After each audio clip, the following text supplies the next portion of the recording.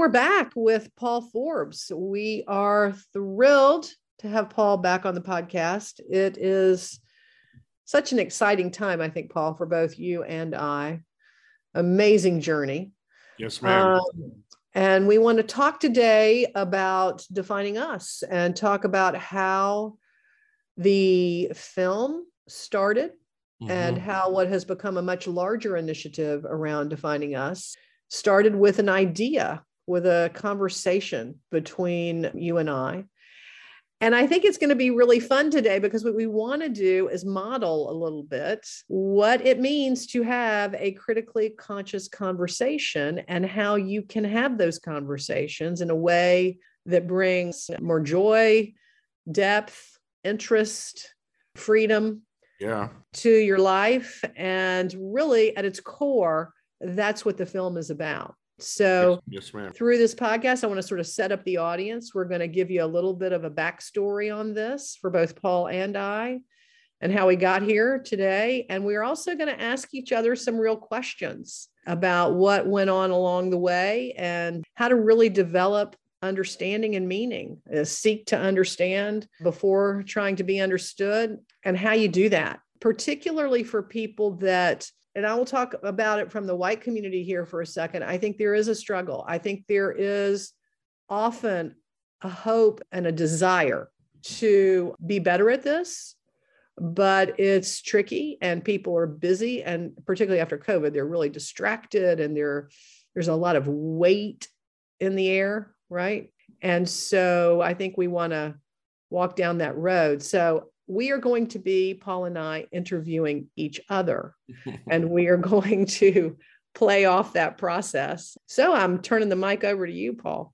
Well, first of all, always good to be with you, Stacey. Again, the folks will hear about the journey and some of the background, but it's been interesting that it was very quickly how I felt comfortable having conversations with you, a person I didn't know, just met, coming from a transactional point of view in terms of here's a vendor, someone who does this. How does that work with this contract and the scope of work that we put together? Let's see it happen. And, I also know how I am, and I try to have an interactional relationship with any vendor, any partner I have, right? So that it wasn't difficult, but it was interesting because there was a lot of videography and capturing, memorializing things that was said while we were having conversations that many people speak about as difficult, tough, courageous conversations. So I get it, like the space that we're going to be in. But I think that, again, as you said, as I see this journey of where we are now, of where we stand, as I reflect, I see how important it was for us to go through that process. And I also see how it can benefit for others to think about what journey they are on, right? And so I think telling our story is going to be just talking to each other, because that's what we've done. We've always been able to, whatever hour, whether it was in the evening, whether it was weekend, whether it was morning, in between meetings, wherever it was like, let's talk about this, because I knew that conversation would help with the understanding of the project and what would be needed for what we were saying. The outcome at that time was a 5-minute clip, a 3-minute clip, a 4-minute clip. It seemed like a short when you saw the final product, but there was so much more behind it that led to that. And I think that's where this is an amazing and intriguing and compelling story, specifically with you and I, and how we've gotten to where we are, to the point that we're about to see a documentary be released. So, like Crazy. You, I'm very excited. Yeah. So, Paul, let's fill everybody in on how this got started. So tell us a little bit about the Expanded Success Initiative. The Expanded Success Initiative is the educational component of the Young Men's Initiative here in New York City.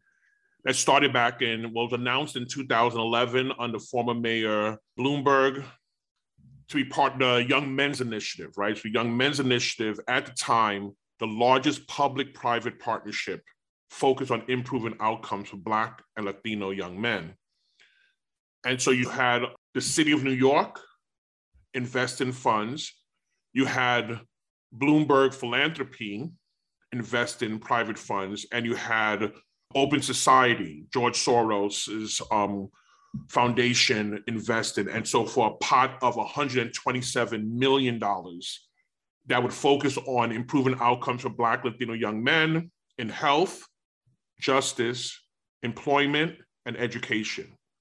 I was blessed to be selected to lead the educational component, ESI, Expanded Success Initiative, which was focused on improving the number of Black Latino young men who graduate from high school, college, and career ready. And at the end of 2011, went through an interview process. Officially in February of 2012, I was selected to be the senior director of this initiative.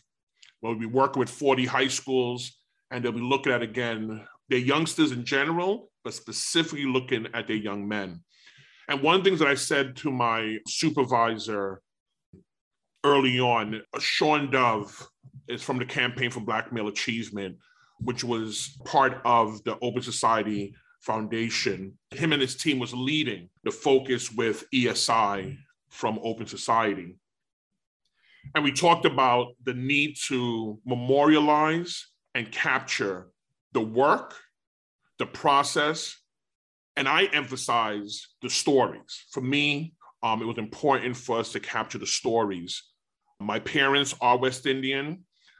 We come from an oral tradition, telling stories. Like, you know, when I talk to my mom and she would talk about recipes when she's cooking, she didn't have a recipe book. It was always like a dash of this, a dash. It was like, you know, not as, you know, and so again, especially the Black community, we know about that, a dash of this, dash of this. And so oral tradition is important. But I said, you know, we got to hear these stories, not just of the work that's being done, but of our young people. And so, you know, working in New York City and the process, you have to put out a bid, as you said, the RFP for this work, memorializing the videography piece, creating a website. I had a vision for a website that would become a hub with place for the schools, the 40 high schools, to share what they were learning in the process, and not just for those to share in a closed group, but also we would be able to open it up for any other high school in New York City and even across the country would be able to come in and see.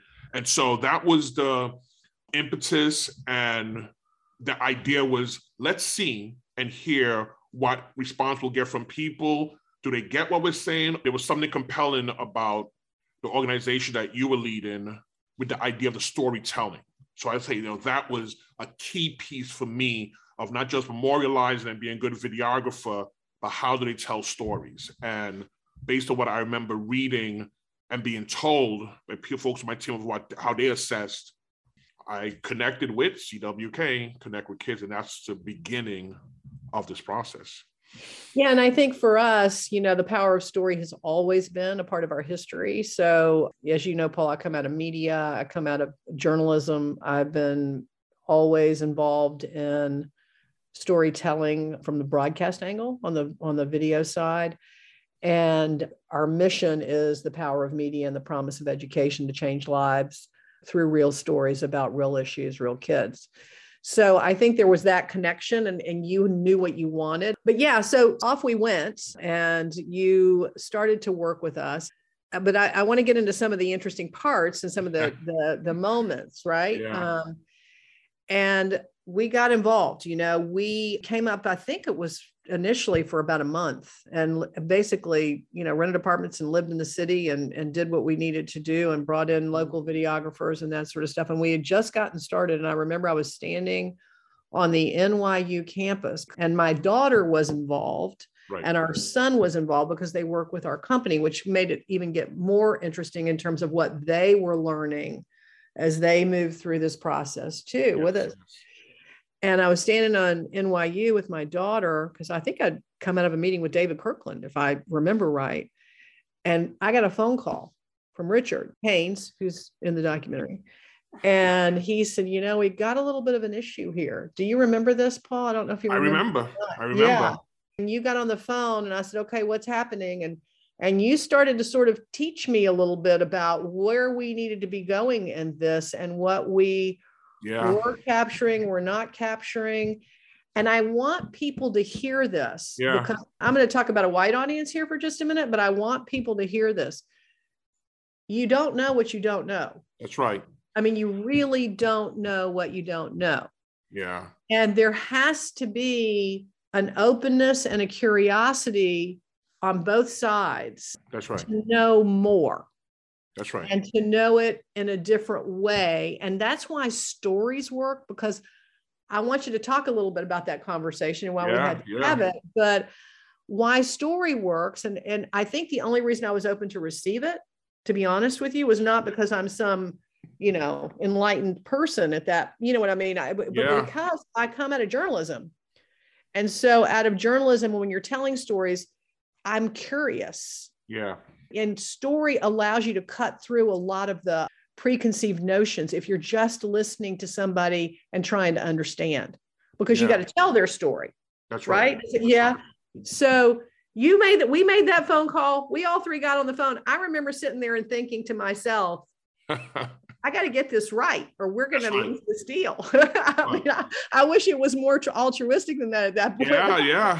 I got to get this right. And he's telling me I'm not getting it right. So let's talk a little bit about that. I remember that. So I am, like I said, I'm been very passionate about this work. And, it was interesting coming in to do this work.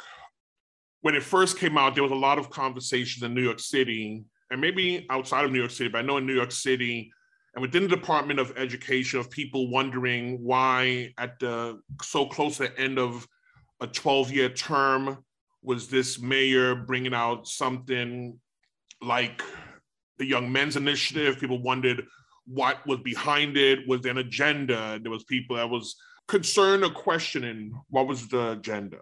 And even when I got the position, I remember someone who I respected saying to me, Paul, why are you leaving the role that you're in? Don't you know this isn't going to work? People have tried doing this kind of work. Basically said I was foolish for making a decision to move from a safe position to one that's going to be just full of questions. And that was actually a motivating factor for me.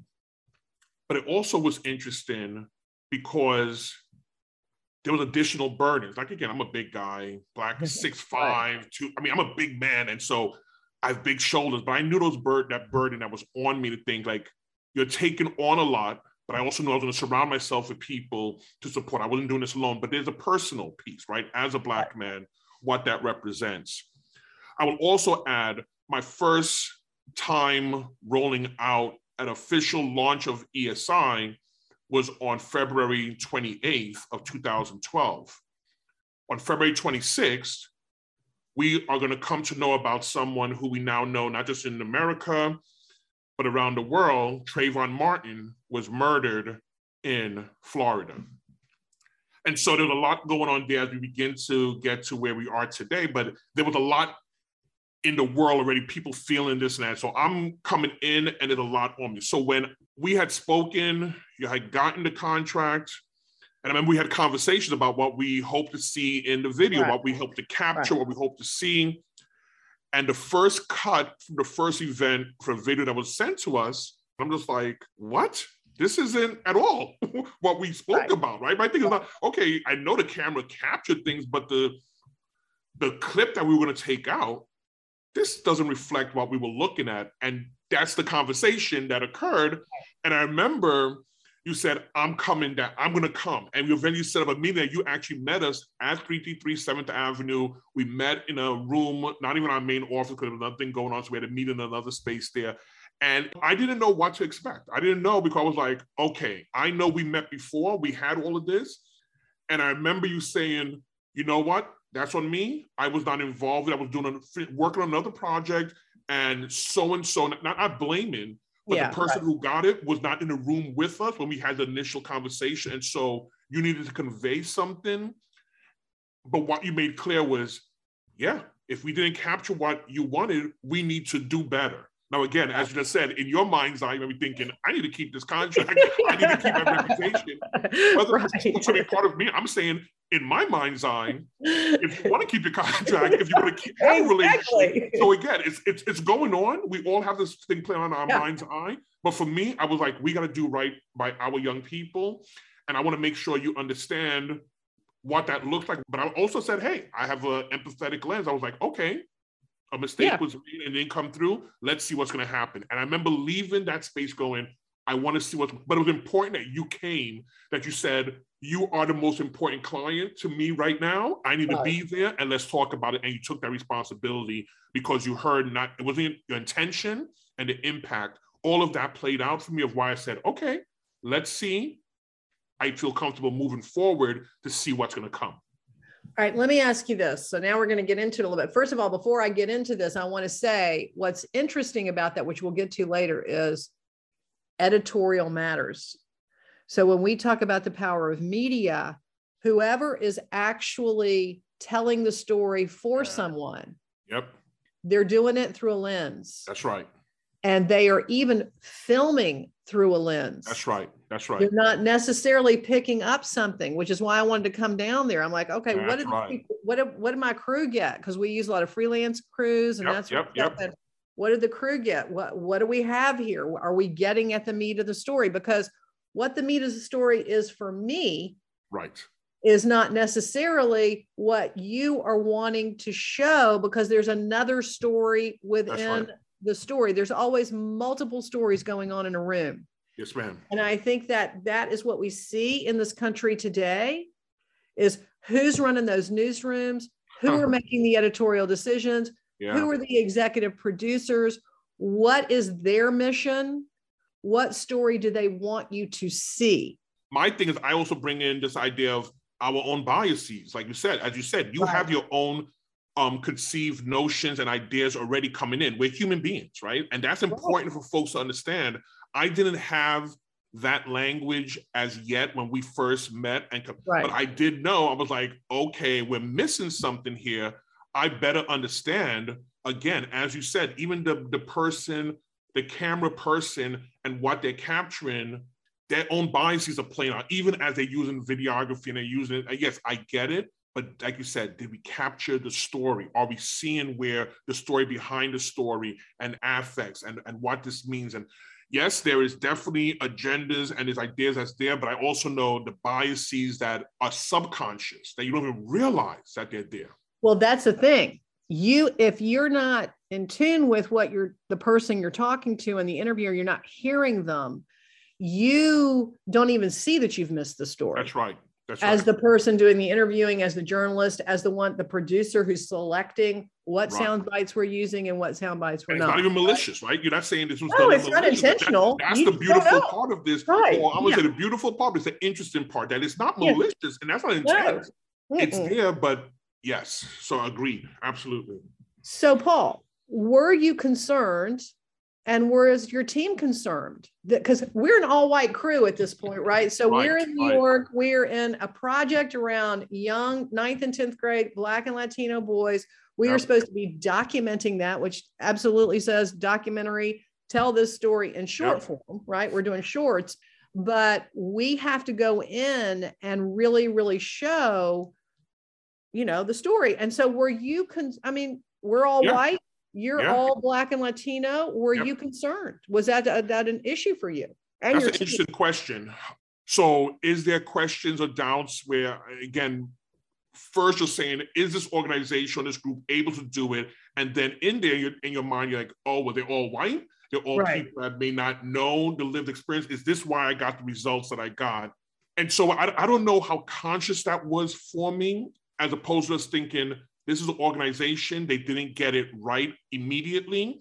But for me, given the grace of saying, but this is what I would do with any organization or any group, I got to make sure maybe I wasn't clear, maybe it didn't come through. Mm-hmm. So I don't know, in hindsight, maybe some of those questions came up in my head. And I was just like, what is this? Like, no. So I don't know, again, for me, and again, I work together collaboratively, so it's not even coming down harder, but this was so important to me. I was like, we have to tell this story because there's so many who don't know the story and they have their own ideas. And because I knew about the counter narrative, that was important to me. So I don't know how much that played out for me, as opposed to just saying, we just didn't get it right at this moment, but let's see. So for me, it was really of what do we see next? That was going to be, for me, the telltale sign of where this relationship, this partnership was going to go one way or the other. If it didn't come through in the next one, I was like, okay, it's because they just can't get it or don't see it. And then this may not be the best fit. So that's where I was at that moment. And Paul, it's so interesting. And again, I want to tie back to the journey itself of any two people that are going through this that have similarities in their hearts, but differences. And also, I want to say that you really get to know somebody when you work with them. Yes, and that is why if you're working on a team and you're trying to reach a common goal, we all know this. I mean, this isn't, any kind of epiphany, but you get to know somebody in a different way when you're working with them and you're trying to achieve the same objective. Yeah. I can't just hang it with my team. I got to get into it. In order to be able to direct a team to tell the story correctly, I have to understand the work. Yeah. Because I'm not going to be able to make the right editorial selections and all of that and approve different cuts if I wasn't there, and I'm not going to be able to be there every single time. Right. And B, I don't know the work. And that's what began the journey for me. That is so powerful. Yeah, that's so powerful you say, because I think you're spot on, because I saw that quickly. I mean, that was the thing, like I said, it wasn't just you coming down as the CEO or the head of or the founder of. I could see a true inquiry stance. I could see a curiosity stance. And really, there was a message that you conveyed in that meeting where it could have been pretty tense, right? It was like, this is not, this is your team, this is your work, and you want to be able to justify, but you were explaining why this might have been, but you made it clear was, I need to understand what this work is. And that message was conveyed. And that was important. And knowing, as you said, that you couldn't be there for every session. But what you were saying was, I need to be able to convey that message to my team and then I would review, as you said, I remember you saying, I will make sure I review the cuts before it gets to you. So now I can hold accountability piece and say, wait a minute. Yeah. And I think that was, like I said, the beginning of a journey, because I really didn't know at that point. I mean, we've always done social and emotional learning. We have done work around mental health, social issues. That's always been something for us, but it wasn't the times that we're in right now. It wasn't as front and center. It wasn't the disruption to the level that it's going on right now in order for the reorder to happen, which is what I believe is going on in the world right now. That wasn't going on. So for me, I was like most people, and I was interested and I wanted to know more. And it was part of what we were doing from our business, but I wasn't into it in a way that I really understood. And trying to capture the stories and do it well, then you started to sort of lead me in a direction, which is I came to your critically conscious conversation groups. I came to those ESI groups where you were bringing in all the staff members. I sat in the audience. I wasn't filming, so it allowed me to me hear it and listen to it and be a part of it. And then I started meeting the kids. That's right. And really getting to know those kids and being on the ground every day and being around. And, then you just start to sort of pick it up and internalize it, but it's slow. Sure. Right? It's the process and the journey. I think that's what, as I've been reflecting so much on my journey and who has been in the spaces with me, as I've been thinking about, again, this documentary and how it's come to be, I think about what you just stated. There were times when you were showing up now, right? It was like, I'm going to come into town. You're having this when? Oh, every other week you have this. Not just coming as a person who is looking through the lens or being a producer and all. That's your role. You're the owner, all these kind of stuff, but you would sit and you would participate passively, actively talk to me afterwards or before. What's the emphasis for this? Finding out where we wanted to capture things. But what was really interesting, and what I've always said when I speak about you and the organization, CWK, and the work is, after that incident, never have been a tweak here or there. Hey, put this spelling in, but the content and the spirit, I never got a clip. It almost got too easy. I had to be careful because I was like, oh, it's done. All right, moving on, because it was point on, you captured, and I felt that was, I think, for me, the beauty of this is that I'm like, okay, Camille, she would go through and just make sure, again, the spellings were named, the words were correct, that we had the right caption. There might have been a few things that we might want to talk about, but the spirit and the essence was being captured. And so I felt very comfortable. And I have to add, to your credit, because you wanted to learn more, you started seeing something. I think you had that vision that something special was here. And you just said, hey, Paul, this isn't even part of the contract per se. I just want to go and hear from or capture some information from some of the schools and some of this. Again, maybe in your mind's eye, you're thinking, oh, this might be stuff I could use later on. But I truly saw this spirit in you of saying, once you know better, you do better, right? That's the adage, right? And it was something about that I was saying, I want to hear, and I think that's where the connections with the young people and some of our communities, I got very comfortable knowing that the crew from CWK or Stacy was coming in to speak to staff or students and stuff. And so that was part of the work we were doing. As we said, we want to capture student voice intentionally. We wanted to make sure we had that. You got to see how the sausage is made if you're going to do it well, right? You know? Yeah. But, Paul, I'm going to flip it back to you, and I appreciate, this conversation, because it really is interesting to hear what was going on in the heart and mind of each of us as we're moving through it. And what I would say to you, the other piece for me was, I think the reason I was willing to do those things and wanted to do them to some degree and could do them and made it a priority is because of you. And what I mean by that is you always were available, accessible. I mean, a lot of times we're working with a client, again, it's in a more structured environment. Mm-hmm.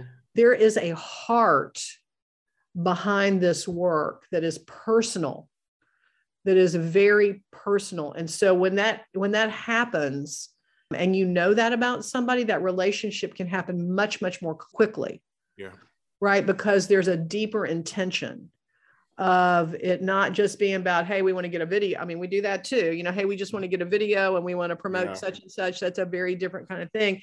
But this was different for us. This was crazy different. And I remember being in the schools and hearing from principals, because we're doing interviews, and talking to kids.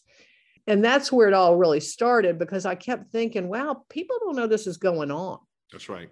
Right? I mean, I would come to you and I'd say, Paul, no, a lot of people don't know this is going on. I mean, I don't know what is going on in New York, but nobody sees these kids. This is not what's leading the news. That's right. And what the heck? Yeah. I'm not seeing any of the people in these hallways that I see on the news. Yeah. Right. Or the stories. I mean, not that they don't exist, but they exist everywhere. Right. So, but it's just was really lopsided and upside down. And people who did not know each other coming together in a space where we now were not just, again, like I said, not transactional relationship, but interactional relationship. Right. And that's so important for this work that we are doing with equity and these conversations that we have about race, privilege, power. What does that mean? I can't express how much gratitude I've had for this journey, not just the product that we've seen, but also the relationships that have come out of it that has just made this work. The work is hard enough. It's made that much easier when we can have something like this in how we're capturing and telling the story. I think this is really a good part here to kind of turn to the documentary, Paul, because we did start to talk and I kept saying, this shouldn't be, right? I mean, we need to do something. Yeah. And what we know how to do is make a documentary, right? So maybe we start there. We need to do something to start to show a different counter narrative around young men of color, because it's just not truth. There's so many kids out there. They're just kids, they want so much to succeed. These are people that are, as Darian said to me in the podcast the other day, working twice as hard for half as much, right? And are actually, interestingly, motivated and willing to do it, even when they shouldn't have to. That's right. Right. And with supportive families behind them, pushing them to do it. Correct. Like you said, you don't know what you don't know, right? But as you would come, and I remember, again, repeatedly you would say, Paul, y'all are doing some stuff here, and there's so many places I go to other districts, and they're asking me the question, like, what should we do with this group? How should we work with? And he was saying, y'all got to get your story out there. And you said, you came with a lens of saying, yeah, we can talk about the ESI story, and that's great, but there's so many more. As big as New York City is, there's so many more that would benefit from this. ESI, New York City, this is happening here. Right. This is also happening in other places, and it's also not happening in other places. And they're asking how. So the question is, how to become, not just looking at it as being citizens of New York City, but almost citizens of the country and citizens of the world, right? And that becomes, again, that humanity piece, right? Because even though I may not know my brother or sister, folks in other parts of the country, right, they're going through similar things. When you start hearing the story, you're going, yes, that's a shared experience, but it's your lived experience. And what does that mean? And how do I let someone else know that you're going through this? But understand, there's others. So you're not alone in this. You're not alone. And there's things that could be done and have been done. And so I think, for me, when we just talk about how the documentary came to be, I think there was something about me constantly hearing in my head what you were saying about folks got to hear this. And not even me taking an ego thing of saying, yeah, ESI. But yes, if we have this, I mean, I was doing conferences. You wanted to come to one of the conferences and follow me around. So I was sharing and hearing from other people, but it was that message that you had, and that little brainworm in my head of what you had kept saying. Others people need to see this. And also, there's other places that are doing some things. So it'd be great if we could cross-pollinate and we could. And I think that's where, again, it was important that we took the next step of saying, not even that we were changing things, but realizing that the change agents that we are, that the world that we want to see, it was incumbent on us to be saying, we are open, we're going to be vulnerable, we're going to learn with and from each other. And I think, again, all of that was so helpful in seeing not just the purpose of ESI in New York City, but what this can mean across a nation and what we could adapt and adopt from other parts. That was a major role that you played for me in seeing that. Otherwise, I probably would have been pretty bubbled in the sense of people come and see and hear what we are doing, right, and not thinking about as much about what else is out there and how, not just how ESI can be replicated, because it's not about replicating ESI, it's about the ethos, the mindset, and the attitude. And I think that's where, again, it's been so important of our relationship, of how we've been for each other. I'm just sitting here listening. I'm thinking to myself, it was reciprocal. Yes. Because it's almost like you invited us in. You invited us to the dinner and gave us the opportunity to have an experience over a period of time. I don't mean one time. This is repetitive behavior, right? This is building relationships or something that, grow. But you gave us the opportunity to come in and have an experience. And that's the beauty of creativity, too, of a creative experience. And I would love to say that I had read these books and I was enraptured and I wanted, what all the things I guess people think they have to do, right? But it was mostly curiosity. Yeah. It was mostly a willingness to sort of be open and curious and to try to tell a good story, right? And that's why, again, I go back to Patrick's quote, if you just put people around a table, and where we really saw this, Paul, was in the advisory board, because if you just put people around a table and you say, I'm going to try to get something done together, do something well together, is that you can really start to have these organic conversations, and then you get more comfortable with it. Correct. Then you get more comfortable with it. And I can call you now and say, Paul, I'm not sure this is going to work. Right. Tell me if I'm saying something I shouldn't be saying. That's right. Right. I do it. How's this going to work? What's the impact going to be? You don't know. Right. Yeah. So I think we learned as we went through the process, we formed an advisory board to try to get some other people in on the conversation. That all happened through you. Quite frankly, it was your willingness as we built this bridge to take me into those places. Yeah. And that speed of trust could happen a whole lot faster because you were willing to take that risk. Right. Yeah. And that's critical too. I just wonder if you talk about that. I mean, that's really critical because that had to have been if we hadn't had the relationship, there's no way you're calling, you're saying, hey, David, I want you to Trust meet me. this person. Yeah. Yeah. I So, mean, you're absolutely right. I mean, and I had to be aware of that as I was asking people to be open and vulnerable in spaces, whether it was the critical and courageous conversations, whether it's going to be the ESI meetings, whether I'm saying I'm not going to be at the school, but I'm sending a crew up to a school. And so I want to make sure that there's not harm and that students, young people, specifically our young men, aren't being used for something else. That's all important. I mean, again, and if you're a human being, I mean, again, that's part of our roles as an administrator, as teachers and stuff. So that's part of what we do. And with that, I had to have an empathetic lens and I had to have an open heart, right? We're talking about this over and over, and people might think this is okay, but it's true and it's real, and it's something I need to be in a place where I know that we're not being taken advantage of. Again, I just think of how many events and activities, whether it's a college fair, whether it's an event at Columbia where these young people are sharing their stories about their, like, this is a lot, right? And it became just a point where, like I said, it was like, yeah, we're on camera, we're being interviewed. Like, it wasn't even a question, it became just part of, and that's the speed of trust. And it's not just for me, because I also have to build that reputation when I say to folks at NYU, oh, we're gonna have them at a CCER session. Or again, these are people, again, that have no connection necessarily to the world and the ecosystem that have been created, but they know me, they know the reputation, and I have to be honest and be authentic with them as well. So this isn't just about you, but it's me now taking what I have developed, the social capital, the whole idea of the relationships that I have where I can say, trust me, we're sending a group here to do this.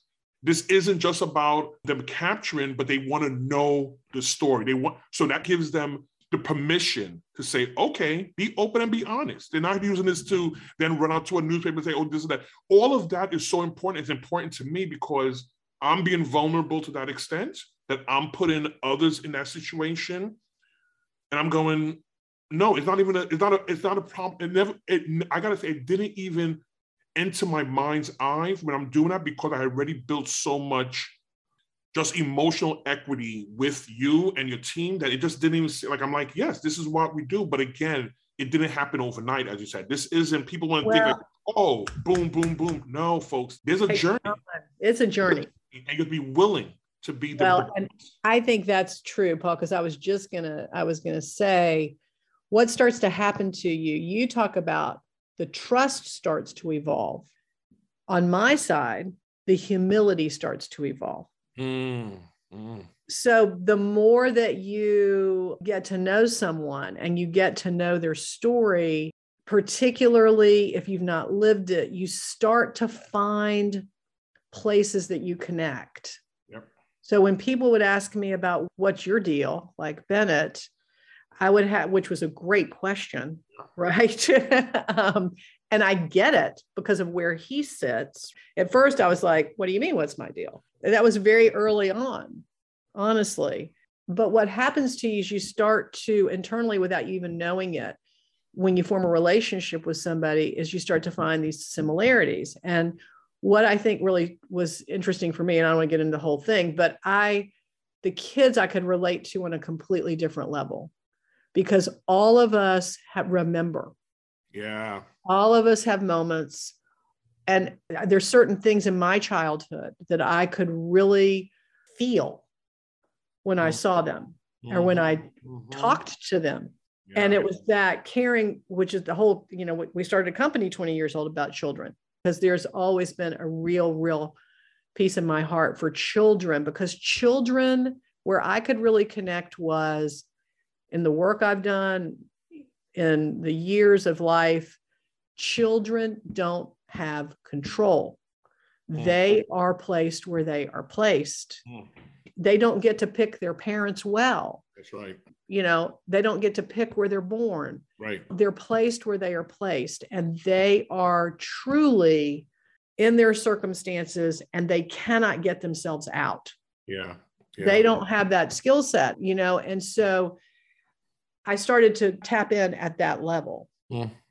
And I remember just to show you how this works. I mean, I don't know if you remember this. I don't know if you did, but you were so graceful if you do remember it. But you took me to meet David Kirkland. It was you and I and David in the audience. And by this time, I was picking up on nuance pretty well. I was really watching what's happening here. And I was sitting with David. It was the first time I met him. And we were talking, and I noticed there was a shift in the conversation. And I walked out of that meeting and I thought, what did I do? What happened in that conversation? Something happened in that conversation. I've never forgotten it. And I remember the conversation. And I figured out later that I had committed a pretty massive microaggression in that conversation. I didn't at that point even know what a microaggression, what I was doing wrong. Do you see what I mean? But again, speed of trust with you, because I'm sure you heard it. I don't, what I did is I was talking about a kid and I was talking about how articulate he was. And I was attending a training with an implicit bias later with NYU, and they were talking about microaggressions articulate. And I'm like, light goes off. Oh, that was me. And to David's credit, he shifted his body language, his nuance shifted, but he didn't say anything. And he kept going with the interview. And so again, it's interesting that you start to become more humble. You start to become even more curious. You start to realize that you don't know what you're saying and what you're doing, and that you need to learn. And I think that, again, because I was there with you, and because that speed of trust and the risk you were willing to take was an interesting thing. So you all learn together, you all grow together, you move forward together, and there's a lot of grace in those moments. And I appreciate you being vulnerable and sharing that. I didn't even know all of that backstory but what you just did was what I speak about, again, especially in the work I've been doing now with implicit bias. I say it from both beginning and throughout. We have to be introspective and reflective, right? And that's something that we don't practice that enough, of taking the time to be introspective and be reflective. And that's the mirror work. Many of us need a full-length mirror, not just a mirror. We need a full-length mirror. We all need a full-length mirror, Paul. Right? Oh my gosh, did I do that? Did this mean? Oh, I did it again. I didn't mean to do that. So I'm a sin. What are you trying to say? I'm a bad. No, it's not the binary good, bad. It's that we're human beings and we're going through this. Your behavior, your patterns, you were able to be reflective. You knew something was off. You took time to think about that, and your passion to continue to be a lifelong learner. Here you are in the training now. Oh my gosh, now I know what that was. Oh, microaggression. Oh my gosh. For people of color, especially when oftentimes when you hear, oh, you're so articulate, or you speak so well, hearing that as a Black man, that can land in a way that you may not see as that. You're like, wait a minute, I just complimented. Why? Why did you feel like you need to say that as opposed to other, like you're saying, you are different, right? If you're willing to be, as you said, humble, that humility to say, I'm willing to learn with and from you. We may always have to agree. Right. We don't have to be disagreeable, right? But how do we, again, see our humanity and respect one another in those spaces? And that's what's so important. So I just love hearing that. I really appreciate you saying that. And again, to be so vulnerable and transparent to do that, that's important. That's what we got to see more of in the world that we are in today, of just and that's the point, Paul. I mean, it's also the willingness to be educated. Right. Because it wasn't like, oh, well, that shouldn't have upset somebody. It's really about willing to be educated and be open and say, we don't all see the world the same way because we bring the lens of our experience with it. That's right. I mean, everybody's not having the same experience. That's right. And so I have to understand how somebody receives me. And what happens in that situation, and vice versa. And the other thing is it's not the end of the world. Right. It's okay to be a little bit uncomfortable. I will say I got out of there and I thought, I did something, I'm not sure what it is. And I had somebody with me and I say, did you see me doing that? And of course, he didn't see it either because he's white. Right. And so we weren't, you know what I mean? And it was, you know, so it's like, I don't really know. I didn't see that. You know, I really had a conversation about it because I could feel it. Yeah. And what I'm saying is it's okay. It's okay to be a little uncomfortable. It's okay to do something that you're not sure is right. It's actually okay to look at somebody and say, yeah, trying to understand. I don't want to be offensive. I'm trying to understand that your experience is different than mine. And by the way, because now I want to get into the next piece of this and we'll start to wrap because this is just so fun. But I want to get into this idea of double consciousness and double belonging, because as you move forward, you can start to get really comfortable with that because you're talking about a relationship between two people and you're just looking at somebody and saying, we're both human beings and we're trying to have this conversation and I got to hear you and you got to hear me. You do this every day, all across the country. You do this over and over and over again. I remember when you looked at me at the ESI work and said, let me tell you something, we're shifting. It's about bias. It's about implicit bias. Right. I'm throwing myself completely into that world. And we had a conversation about it. And you said, we're shifting. We can't handle all these other things. We're going to talk about the work behind the work. That's right. And you made a conscious decision to go down that road, because if we can't get there, we don't get there. That's right. I already know my labor has not been in vain. Personally, right. I know that. Right. But I'm hoping that folks will see this, sit through this, take it, and begin to think, what am I doing, local and personal? What am I doing to disrupt and dismantle the structures and system? What can I do? What have I been doing? What have I not been doing that I need to start to do? And we can go from there. Where do we go from here? Chaos or community? That's going to be for each one of us to ask that question and start to be the change that we want to see in the world. The ripple effect is huge if you will just start a conversation. That's right. Talk to your children, right? Right. I mean, just say, how intentional did I have? How often have I spoken to the Darians in my classroom or the angels in my classroom? How intentional have I been to not just speak to, speak with, and learn from? Right. How intentional are we? Because there's stories. There's so many rich stories there, and you can learn so much if we would stop and become active listeners. Become active listeners, say, I am willing and I want to. Not just about what white people have to do. It's what Black and brown teachers have to do as well, because sometimes we have our own preconceived notions and ideas because that's the bias, right?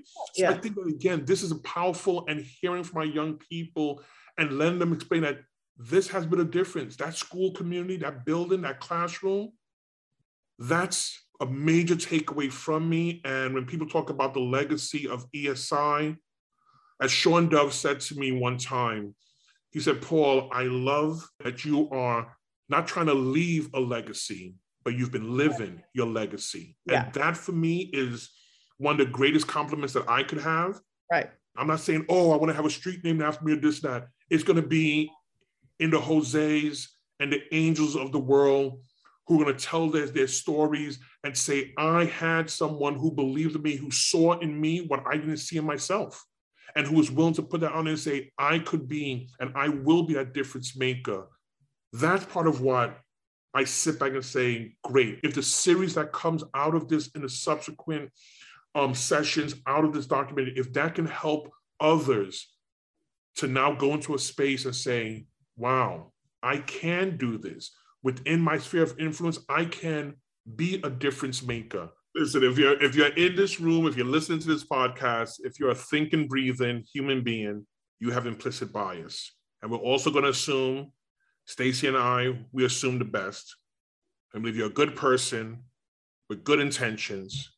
But the research also tells us that being good is not good enough. And that's why we do the work behind the work, and why we have to continue to work hard as we're doing the work. Thank you. Thank you. Such fun always to be with you. And I'm sure I'll talk to you soon. Everybody out there, we appreciate you listening. And you can go to definingus.org and find out a whole lot more about the documentary and the resource guides. And there's a toolkit on the site. Lots of resources there. Go to the Educator Network and the resources section And you will see all kinds of books and information from all of the folks that are in the documentary and what they're recommending. So just lots of rich resources there. And we hope that you'll take that first step. Thanks so much.